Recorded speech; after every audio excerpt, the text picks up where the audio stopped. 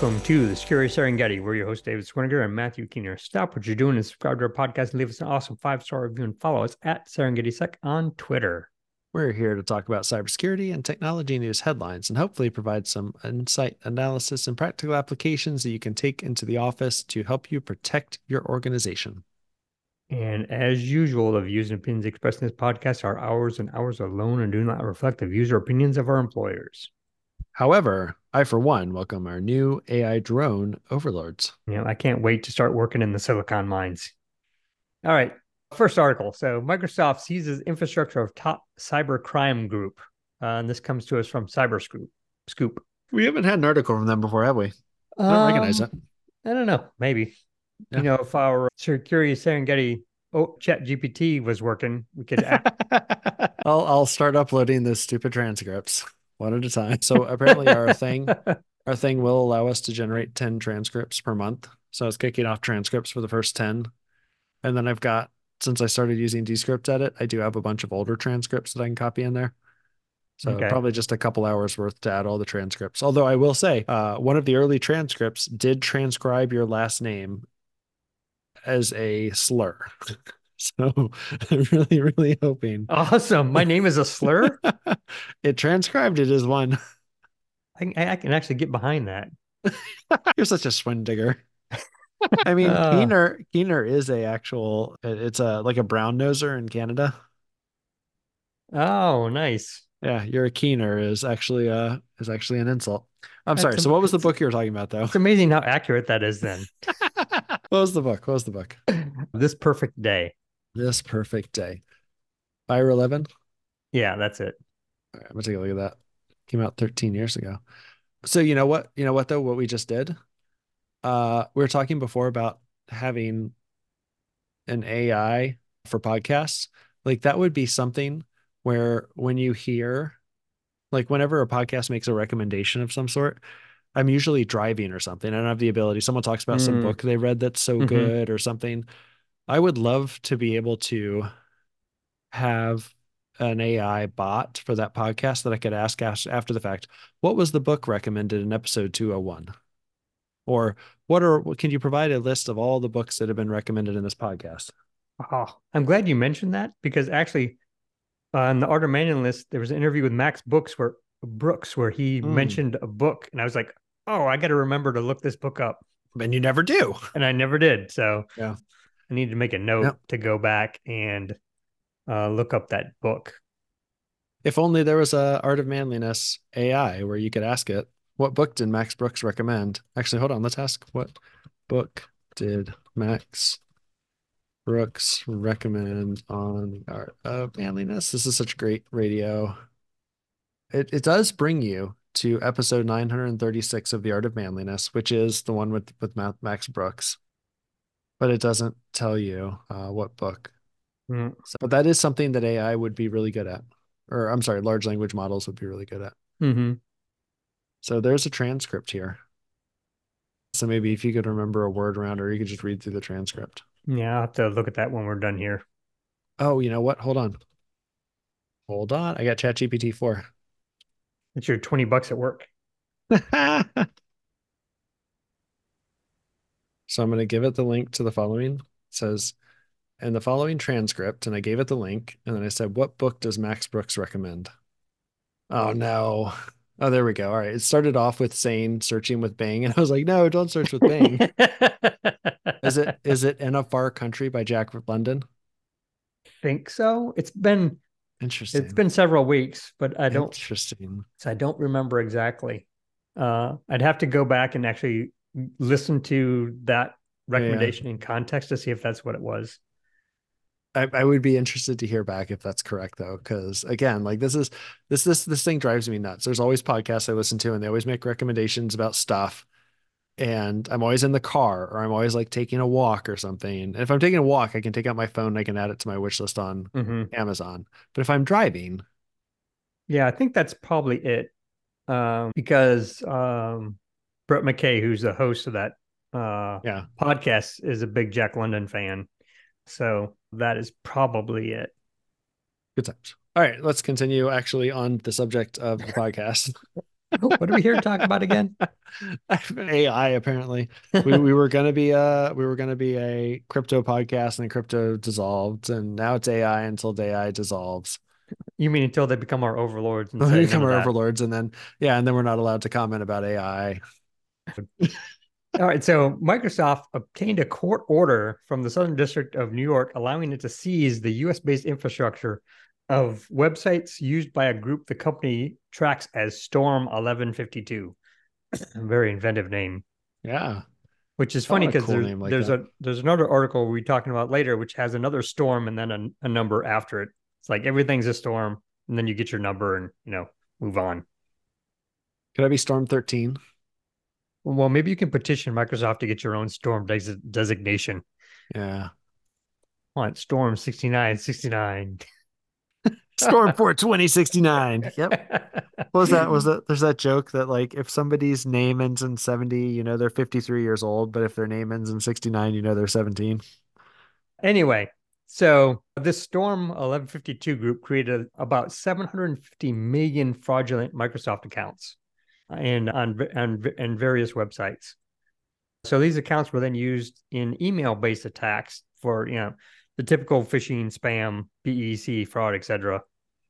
And Microsoft described the group as the number one seller and creator of fraudulent Microsoft accounts. Ooh, And they number left out one. in the world. Yeah, number one. Way to go. But that's not all they do because they also offer services that could bypass CAPTCHA puzzles. How do I subscribe? I hate that CAPTCHA stuff. Well, you could have used one of these three domains that or websites that they had before Microsoft seized them. Damn it. So the court order was for mailbox.me, which is where they sold the fraudulent Outlook accounts. And then there was First CAPTCHA, Any CAPTCHA, None CAPTCHA, which provided CAPTCHA solve services and tools to bypass CAPTCHA. So I guess they also had some kind of software package that they could sell you that also did the bypass for you, I guess. I hate CAPTCHA so much. Some of it's not bad, but like some of it is so obfuscated that I just get it wrong over and over again. Well, I was saying it's gotten better though, because that used to be really bad for me. Like, really, that's not an N? Come on. Yeah. Or it's like, is this uppercase or is this like a big or a little O? Like I can't tell because they're all different sizes. Yeah. I think I told you about that one CAPTCHA that I got from Google where it said click all the parking meters and one was a mailbox. And it wouldn't it forced me to click the mailbox before it would let me go to the next thing. No, I'm with you. It would say it was done. Those are the worst. I've definitely seen multiple ones of those where I'm like, I clicked all of the and it doesn't work and it doesn't. Yeah. Well, obviously you're not human. Apparently not. I've been accused of that before, but just because I have no emotions. But on these sites also they had, or some of the other things that Microsoft was allowed to seize, Microsoft was allowed to seize were also social media sites that marketed these services on, Hotmail and the CAPTCHA sites. Now, in the blog post from Microsoft, they said that there were also individuals based in Vietnam that helped develop and maintain the websites, produce step-by-step videos explaining how to use their products and exploit Microsoft's accounts. These are entrepreneurs. They shut down entrepreneurs. Yep, in another country, no less. Minorities. not in Vietnam. I don't think. And then the Vietnamese are minorities in Vietnam. I have to delete that out too. God damn it. You're complaining about me being horrible. I didn't say you're horrible. Yes, you did. That's the way I took it. And I'm all broke up about it. Oh. And they also offered chat services to their customers. I guess that's a quote unquote in there. And I'm not sure because they specifically called out Vietnam and they didn't mention any arrests in America or anything like that. I'm wondering if it was actually the Vietnamese were running these sites but had them registered in the United States. But that seems kind of weird because the United States has some of the harshest cybercrime laws in the world. So if you're a foreigner in another country, why would you host anything in the United States? Doesn't make sense. I would agree with that. Sorry, I made a terrible joke about the land of freedom and having the worst or most punitive cybercrime laws. Well, we have the most punitive of all laws. I mean, we have 5% of the world's population, but 25% of the prison population. Prisoners, yeah. Yep. That's phone favorite number one. And we got to do that. Land of the free. So Microsoft said they used threat intelligence from Arcos Labs, which is a what they call bot management vendor, which really is bot prevention, really. Kind of like And pest Microsoft, management is also for pest prevention. right? Yeah, management means getting rid of it, I guess. So wait a second. Well, I suppose that makes sense though, because if you look at, if you read Dune, I think it might be in the movie too, where they say if you can control a thing, if you can destroy a thing, you control a thing. Yeah. So I guess that's what they're talking about by management. If you can destroy it, you can manage it. Seems appropriate.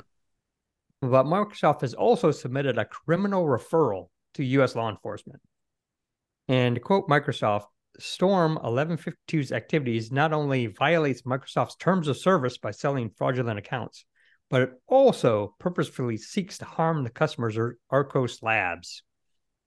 And it's funny because that doesn't actually specify illegality in that statement to reinforce the referral to U.S. law enforcement. But Microsoft also said that Scattered Spider, which was the group who hacked MGM in September, had used the services of Storm 1150 to predicate that attack. For which part? To do the spamming? I assume so. I didn't go back and relook at the MGM attack. Yeah, no worries. But I assume that they got the accounts, which maybe is where they started the fish from or something. I don't remember because they didn't really get it. They didn't provide any details outside of that. Gotcha. But Microsoft said they had worked closely with Arcos Labs to deploy a next-gen CAPTCHA defense solution. So it sounds like I get the impression from the article then was that maybe Arcos Labs came to Microsoft and they're actually the ones that had all the information, said, hey, look what we found. Maybe you should hire us to do bot management for you. And that's maybe how this whole thing even started. But one of the reasons that I want to talk about this is, well, there's a couple of reasons. The first one being that bots for fraudulent account creation at scale is a huge problem, especially for financial institutions where they have bots attempting to create accounts within their financial services platforms and then do nefarious things with credit and other loan type activities. So doing bot account creation at scale is a huge issue that everybody should be aware of. The other thing is, I understand that the government is incompetent, but should Microsoft have really done this versus turning over what they had to the cops and have the cops do the seizing? I mean, do we want private organizations going directly to the courts to enforce their terms of service? And can any company really do this, or is this just Microsoft could do it because they're Microsoft? I think that is the correct answer. Microsoft could do this because it's Microsoft.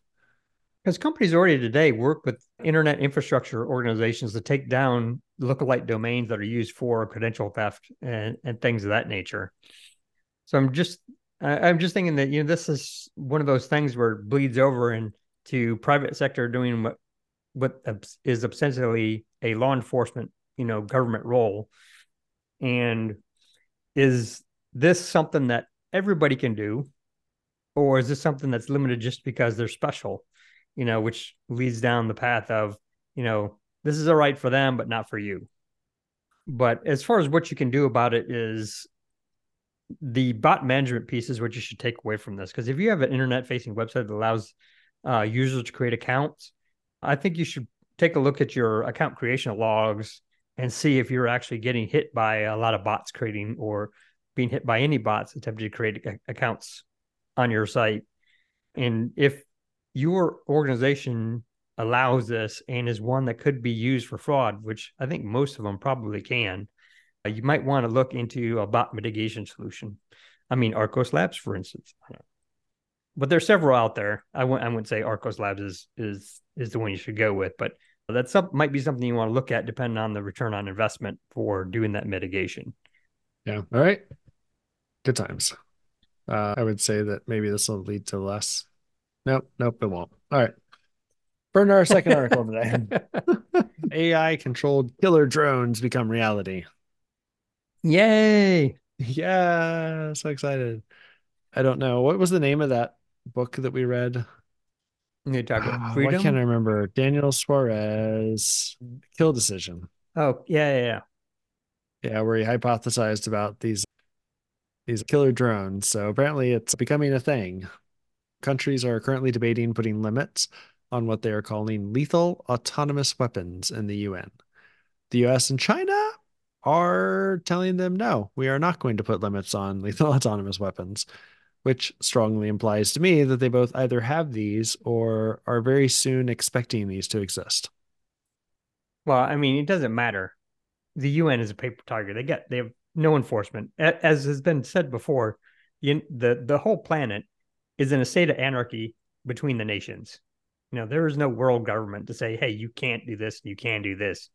Even if there was some agreement at the UN, no one's going to follow that. This has been exacerbated by the recent use of human controlled drones in the Ukraine, the Middle East, and the Azerbaijan versus Armenia conflict. I recently read 7 Seconds to Die, which is a military analysis of drone use in the war between Azerbaijan and Armenia. Azerbaijan used drones, specifically Turkey and Iran built drones to target and wipe out Armenia's emplaced positions and their anti aircraft and artillery vehicles. Super short summary of that: Armenia was expecting Azerbaijan to come up into these mountainous passes and then just get totally destroyed by the fortifications and emplacements they had. And Azerbaijan was like, why would we do that? And instead use drones to destroy them. So do you think that the acceleration in drone technology may have actually finally gotten to the point where they were able to Azerbaijan was actually able to kick out the Armenians in that. I can't even pronounce that area, so I don't know No, how no, no. to. I'm trying to think about the term for an isolated part of a country. Um, that's separate from the main country. There's a term for it. It's eluding me at the moment. Oh, I don't know. Because there was just a thing where Russia has an enclave that the Lithuanian Oh, yeah, were yeah, preventing the Russians from running a train to yeah. their piece of land there. But I wonder if they could, because this has been like this for a long time, Hmm. and I'm wondering if just because they have drones today that allowed them to actually be able to toss those people out, whereas they didn't have the capability to do that before, but this allowed them to do it. That's what I'm Yeah, trying I to don't know. If I trying to recall say. correctly, it's been probably 6 months since I read this, so I may be recalling it. Yeah, what? Never mind. I'm not even going to try and remember it wrong. So never mind. But the title came from supposedly if you heard the whine of the drone, you had approximately 7 seconds to find cover. It's a super interesting book, and I'm sure they're going to be writing one very similarly about Ukraine, because in the Ukraine, they're continuing to evolve that. In Ukraine, they've been using commercial drones. I recently read an article from a journalist that was there, and they're using what are those really popular ones in the US that photographers use? They're apparently using those, and they're like 3D printing bomb holders, so they can like tip the drone and it'll drop the bomb. That's handy. Yeah, but humans are so slow. Like humans controlling drones, so slow. We need to make them kill faster. And the US is leaning in on this. Quote, Deputy Defense Secretary Kathleen Hicks announced this summer that the US military would field attritable autonomous systems at scale in multiple thousands in the coming 2 years, saying that the push to compete with China's own investment in advanced weapons necessitated that the United States leverage platforms that are small, smart, cheap, and many. So that's interesting because, frankly, our philosophy over the last 20 or 30 or more years has more been big, expensive platforms, super expensive fighter jets, really expensive big tanks, and gigantic aircraft carriers that house thousands and thousands of sailors and cost billions of dollars. Yeah, she must be new. The US's drone is actually like an F-35 with like a robotic arm, like manipulating the stick. Well, it may not be that, but it's kind of like the things you can have it fast, good, and cheap, right? Yeah, or pick two. Yeah, right. So Yeah. cheap is out the door. So it's never going to be cheap, It's never going to be cheap. I mean, it's gonna be, regardless. maybe it'll be Defense cheap contractors and would not go for cheap. No way. yeah, yeah. So I'm actually curious whether you think that autonomous drones are that much more of a stretch than loitering anti-radiation missiles. So if you there's certain anti-radiation missiles which target radars that you fire and they just kind of hang out until somebody turns a radar on, then they go for it. Or landmines. You can mention landmines in the article. You can distribute landmines and they'll kill people decades afterwards. Yeah, I mean, we're still killing Cambodians, Laotians, and Vietnamese Yeah. today. Yeah. 50 years later. So I've definitely read fiction books over the last 20 or 30 years that have been talking about autonomous missiles and micro munitions for years. And honestly, I don't know if any of those are real or fictional. I don't pay enough attention to military strategy to actually know. I've been envisioning it for quite a while. I mean, that's the whole reason we even have DARPA. Yeah. It's not to give us stuff like the internet. It's that Sometimes the it's whole just a research bonus. agency is designed to find stuff to help us kill faster, better. Yeah. So I don't know. Do you think it's moral to use autonomous weapons?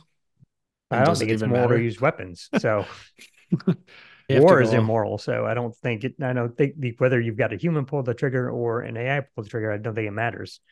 come on, Um, what are you talking about? Killing the cream of a crop of another country is not moral. Taking their best and brightest and putting them through a meat grinder? no, it's not. Matter of fact, I was just listening to interview someone they were talking about Tolkien and how Tolkien almost got killed in the First World War. I was like, Mhm. how much, you know, worse would we be without the Hobbit and the Lord of the Rings because he got killed in some trench, fighting the Germans. And he had a lot of friends as part of a writing group that didn't come back from that war. So who knows how much we lost in that Yeah. war just by those guys dying. So I was trying to be funny, and then you go out here and get all serious. I think about it too much, I guess. That's fair.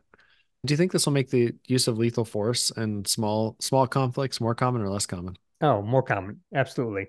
It's the whole idea of the law of supply and demand, right? Mhm. So if you reduce the cost of something, the demand is going to increase. And they say that war costs in blood and treasure. So if you reduce the cost of those, you're going to get more war, period. Yeah. And if you just look at the scale of wars that have taken place since the US left the gold, since the world left the gold standard, really, because anybody can print as much money as they need to wage their wars, the scale has gone off the charts since that happened, at the beginning of the last century. Yikes. Do you think it'll make more or fewer mistakes than an 18-year-old fresh off the draft? That's hard to say. Yeah. This is almost like the talk about AI driving. Sure, it has accidents sometimes, but it's still probably safer than your average driver. What really depends on the programming, though, because you could program it to do horrible things, right? For instance, right now they do what they call signature strikes, which is based on your cell phone activity. They may decide to kill you, right? Your Mm, cell phone talk to that cell phone, which talk to that cell phone. They say, oh, well, yeah. this is probably a bad guy, so we're going to kill you based on that decision. So if those decisions are not sound, it doesn't matter if an AI or a human make those decisions. The reasoning behind the execution is bad, right? Yeah. So I don't think it makes a difference really. I think you're probably going to get an equal amount of horribleness that takes place. Because the thing is, when they talk about AI, these AI killing machines, you're still talking about bombs, right? So Yeah. it's not a precise weapon. It's not, so we're not talking about flying snipers that are going to see one Yet. bad guy and shoot one bad guy. They're saying when they're going to drop a bomb, it's going to kill more than one person every time. So even if they were only trying to kill one person, they're going to kill many. And I think bombing itself is immoral. I don't disagree, but all right. So while we are discussing weapons and we're going to move on from the sad and depressing part of this podcast, Why are you uh, talking to me then? Maybe I should go. and there's an absolute difference between something that kills someone and something that doesn't. The same discussion is actually going to occur for just about everything. For example, AI agents don't really exist yet, but at some point in the near future, you're going to have an AI agent who you're going to be able to tell it the things that you like, and then it will be able to perform actions automatically based on those things you tell it. Example, do you want your AI agent to order the food in a restaurant when you walk into the restaurant based on the stuff that you have liked in the past? That actually might be kind of convenient. Maybe that's a bad example because that's actually useful and convenient. Well, I think that the thing is that what's the downside risk of the AI making a mistake? We're talking about killer weapons. It's a high downside risk if they do wrong. If they order something that's got peanut oil on it, you've got a severe reaction. Yeah, That's yeah. also something that's terribly wrong. But if they order a Cobb salad when you want a Caesar, not really that bad of a downside there. Unless it kills the cook at the end of it. Another one I was thinking of that might be kind of cool is having AI automatically buy the clothes that you'll like. Give it a budget, tell it I want to spend $100 a month on clothing, tell it what clothes you have, what clothes and brands you like. It keeps track and replaces them as necessary. Tell it something like, I want to maintain 3 weeks worth of socks at all points in time.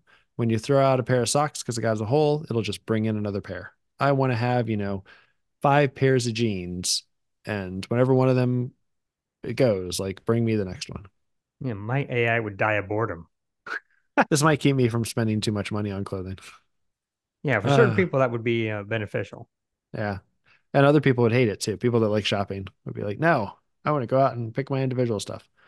Whereas once you like figure out exactly what you want and you're just like, I just want this for the rest of my life. Yep. Yeah, I'm kind of uh, along the lines of, and what was it? I think it was Einstein supposedly wear the same clothes all the time, or the character from The Fly. uh Not a lot of variation in the clothes that I Mark own, and I wear Zuckerberg. stuff till it wears out literally. Gotcha. Which is not too often. That's fair. Well, when you go around not wearing clothes most of the Are you peeping in my windows again? time. Told you to stop doing uh, that. So I thought about this for security, and honestly, most of this sounded really good. Like automated patching, automatic containment, automated password reset. Some places are already doing that. I'm not sure. I guess AI could add more context and maybe more specificity to doing those things, more complexity, like a more complex decision based on more factors. But honestly, all those kind of sounded kind of good. Well, I think we talked about this before, how AI could probably really replace your threat intel team. Because if you had an AI agent and just said, Yeah. hey, these are the things I'm concerned about, and just had it monitor the web, say, hey, when something like it's almost like the Google News alerts. I don't know if you can Uh-huh. still do that anymore, but that kind of thing, I have one on except for myself. you Goes don't off have all to the do time. specific words. You just say, hey, this is what Yeah. we're concerned about, and it'll figure that out. Yeah, I still have a Google News alert on my own name. It goes off all the time. A lot of There's brown nosers out there. there's a Matthew Keener that's actually really popular. There's a lot of stuff out there, but it's not me. Well, you should go and take over his life, and you'll be Yeah. popular. There was a side note. Did you put this or did I put this? I think you put this in here. Yeah, there was a mention in the article about it, and there's a quote: "Officials from China and the United States discussed a related issue: potential limits on the use of AI in decisions about deploying nuclear weapons." That is terrifying. I mean, have these guys not seen the movie War Games or Colossus: The Forbin Project? That does not end well. Period. I guess the question is, are they going to allow when they say decisions, does that mean recommendations or does that mean actually has its finger on the button? That's a good question. I don't know. But considering who we have in our government, I think this might actually be a benefit, though, now that I think about it. Because they're idiots. Actually, even recommendations might be bad. I'm sure you've seen the talk about AI as a super persuader. Uh, Oh, yeah. So it's so like the AI Milgram experiment. Please proceed. So why does this matter? Well, we're about to turn over a lot of decisions to AI in the next few years, and weapons is probably the one with the most consequences and moral complexity, but we're about to do it in a lot of places in our lives. And we need to start thinking about these limits and how AIs make decisions and how much veto power we as humans want to have over what the AI does. So to keep you from getting that Cobb salad when you really wanted a Caesar. Yeah, I think the other trouble is here, governments making these kind of decisions. It's because their incentives are completely different than the regular person's decisions. This is actually a place where I could see an AI being really beneficial. People have talked before about how the perfect government is a benign monarchy or a benign authoritarian, where they allow you the maximum amount of personal autonomy, but you don't have to deal with all the messiness of democracy and stuff like that. Of course, we can argue over, what type of authoritarian matches with your values and what you think they should be. But I could actually see an AI, if it's written correctly and it has the right limits, being an effective governor. Well, probably better. The problem is, like you said, who's going to write it? Because imagine if Mm, they write it with, all this moralizing in there. So you still have blue laws and stuff like that yeah. because it Yep. decides, oh, well, we think that's bad, Yep. So it, like anything else, is going to boil down to the input that goes in there, what the programming is and everything. So I don't know. I'm not sure if I'm a glass half full or glass half empty on this whole AI thing, other than to say that it makes me nervous the more government gets involved in it. Definitely glass half empty. Because the whole thing there is, as George Washington said about government, government is force, period. So anything they do is around that construct. Yeah. All right. Article 3, bring me in. All right. So this is another Microsoft article. Threat actors misuse OAuth applications to automate financially driven attacks. And this is actually from a Microsoft blog entry.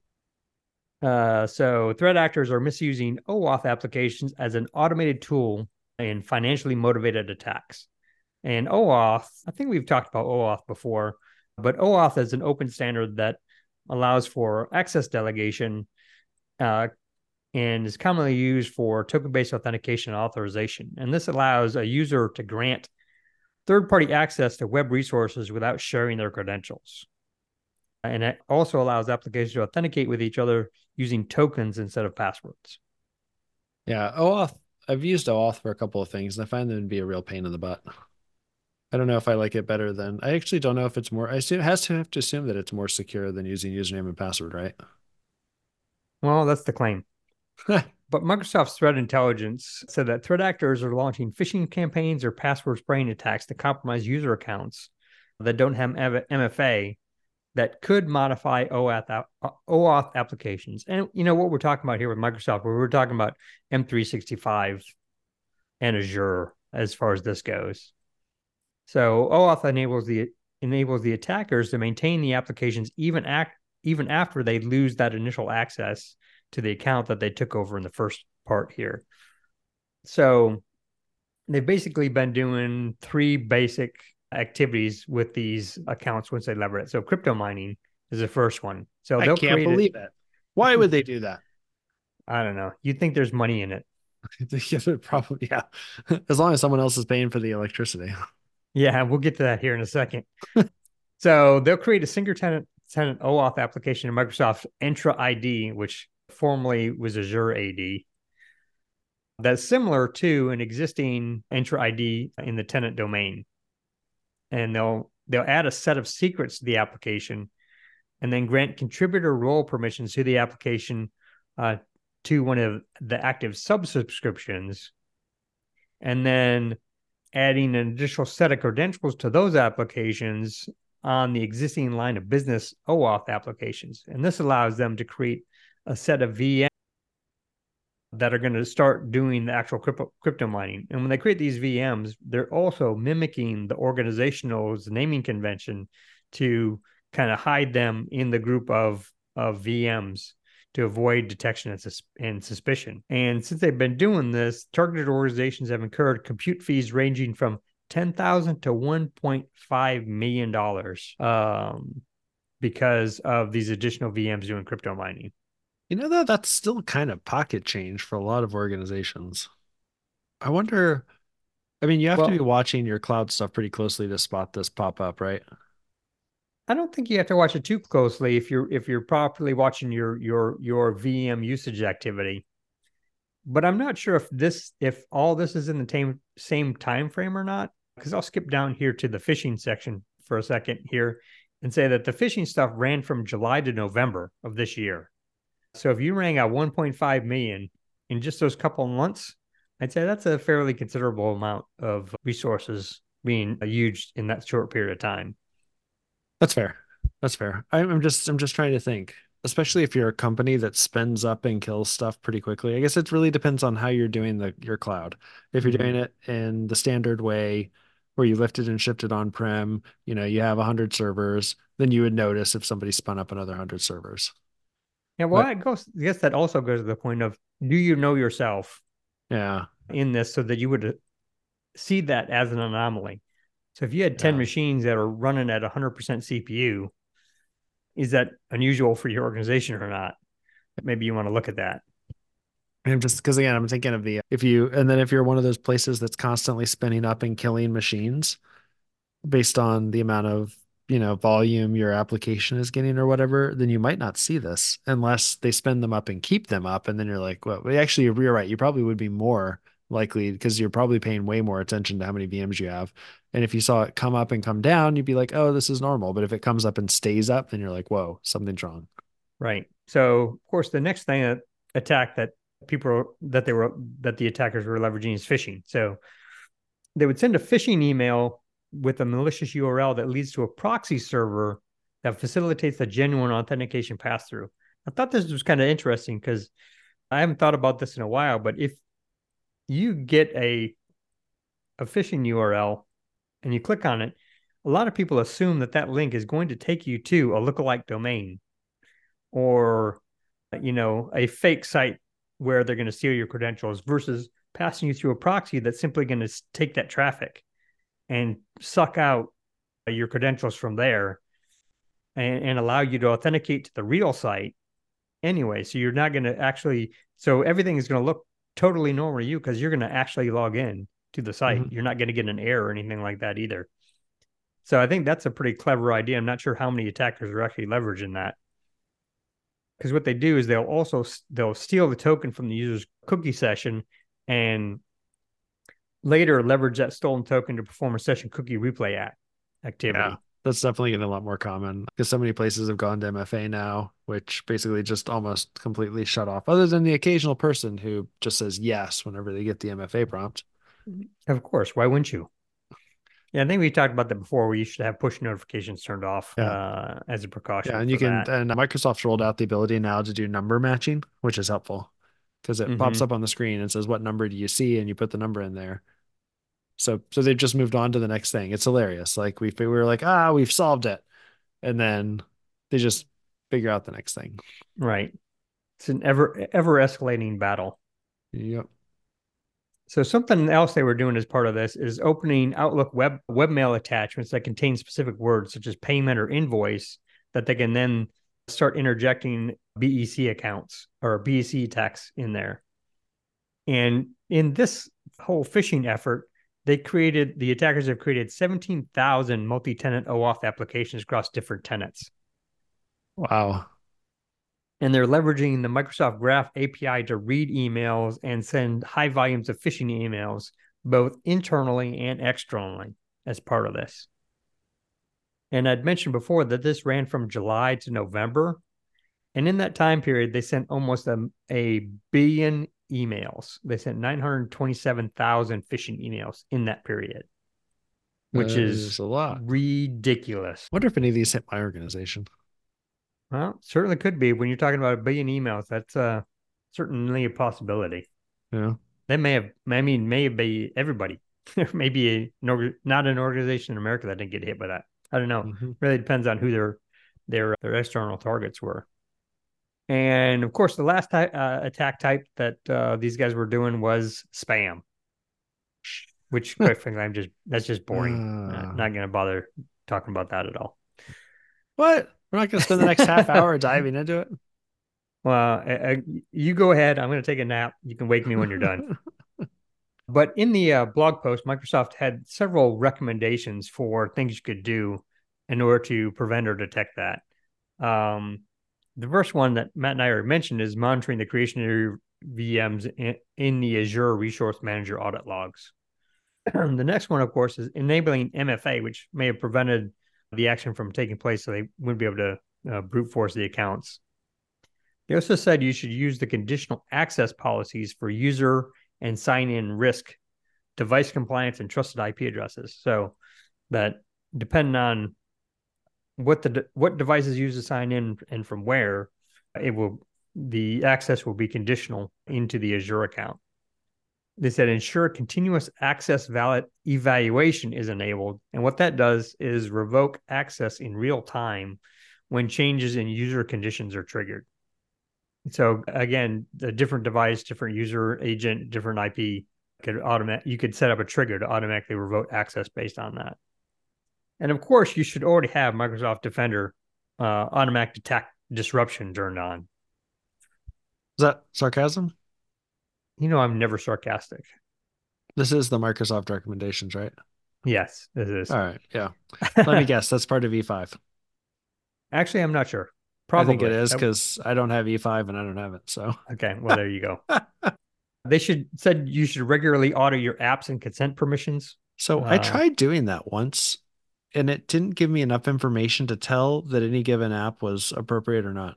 Mm-hmm. I mean, none of them were obviously labeled with, this is a hacker's app. Please Yep. do not touch me. You say that's a lot easier said than done. Yeah, that one's Um, tough. and here's, of course, their main recommendations by Microsoft E5, Defender XDR. E5.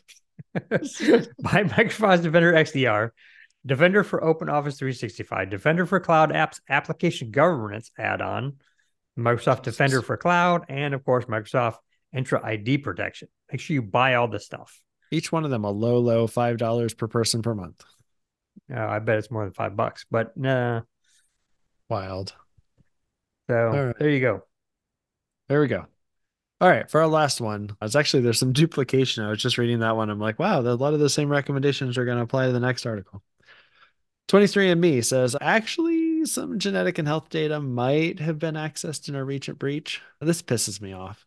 I can tell by your notes. Like a lot of capitalization and cussing. We keep trusting these stupid companies who do not care one bit about security with data that's potentially almost incalculable in value. And maybe the 23andMe is not a phenomenal example of that because apparently the data they have is not all that specific, but they at least not the data they make available to the users. They have more specific data in the back. But anyways, so in October, there was a report that the data of up to 7 million accounts was for sale on a crime forum. Now they have filed their 8K and we get some details. I actually didn't go back. I meant to go back and read the 8K and I didn't. That was very foolish of me. Attackers performed a credential stuffing attack and might have gotten access to as many as 14,000 accounts, or 0.1% of their total. Now, 14,000 accounts, that's bad, sure. But unfortunately, they have a feature called DNA Relatives, which allows you to share your information with related people. So from those 14,000 compromised accounts, they ended up with 5.5 million people's information, including health-related information, DNA percentages, relatives, predicted relationships, and ancestry reports. There were an additional 1.4 million users who were connected via family tree information, but had less data exposed.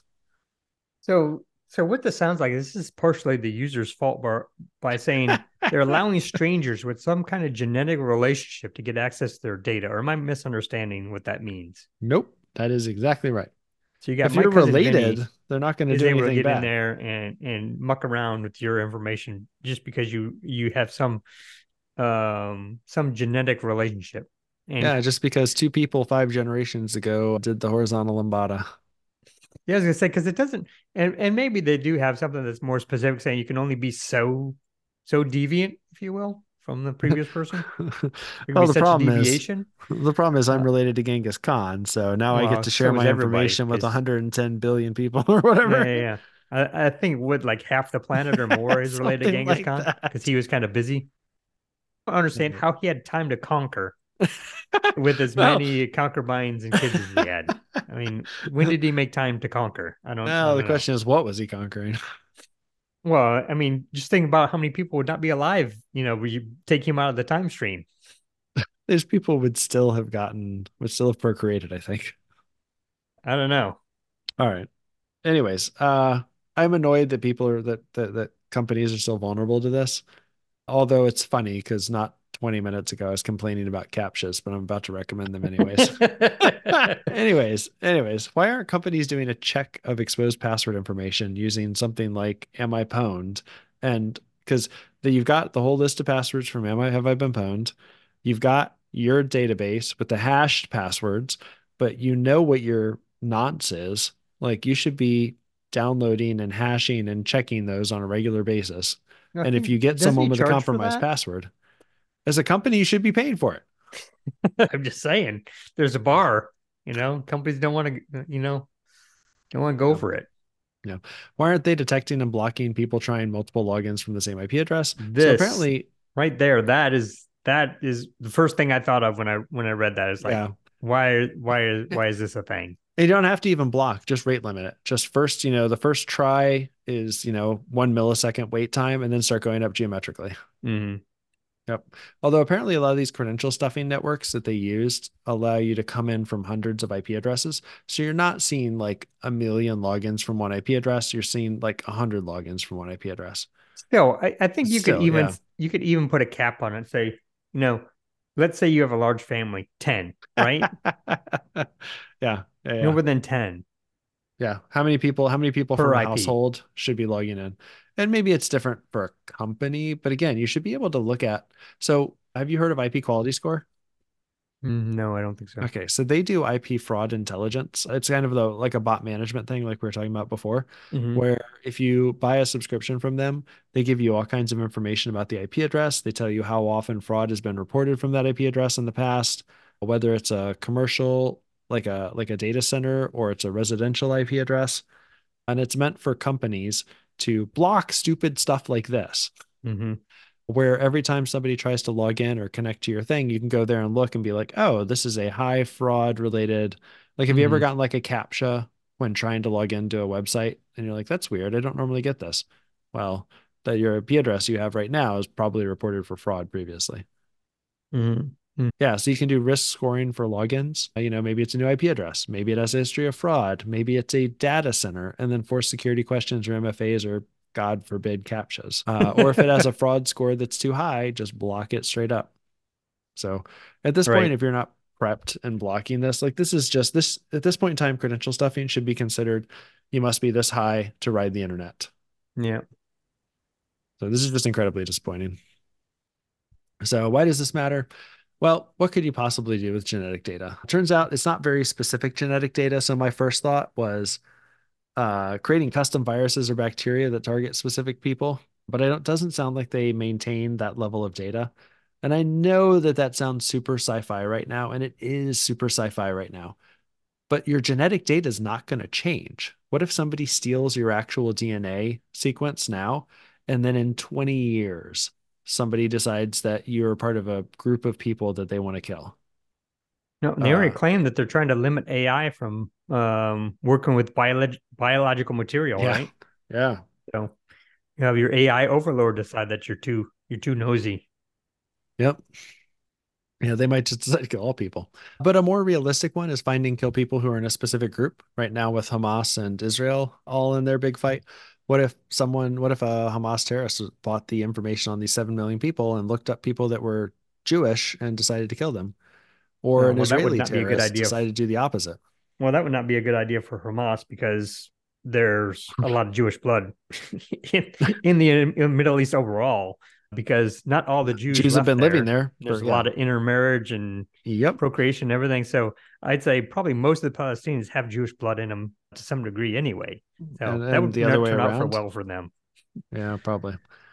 We actually, Dave and I were joking in our pre-call about this, like almost like reverse blackmail, figuring out from genetic information that something is wrong with somebody and then trying to force them to pay you to tell them, like, you're going to die in 5 years. Do you want to know how?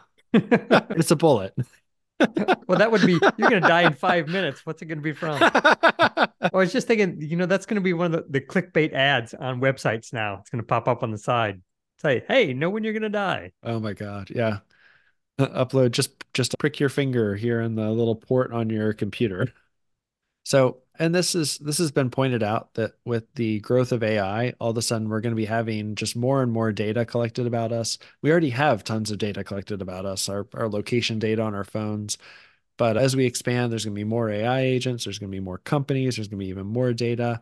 And it started getting me thinking about what types of other information, if it was exposed, what the consequences might be for me. So my Spotify data, I don't want anyone knowing my number one artist this year was Debbie Gibson. Wait, Debbie's the bomb. Actually, I've started listening to her again. She's really good.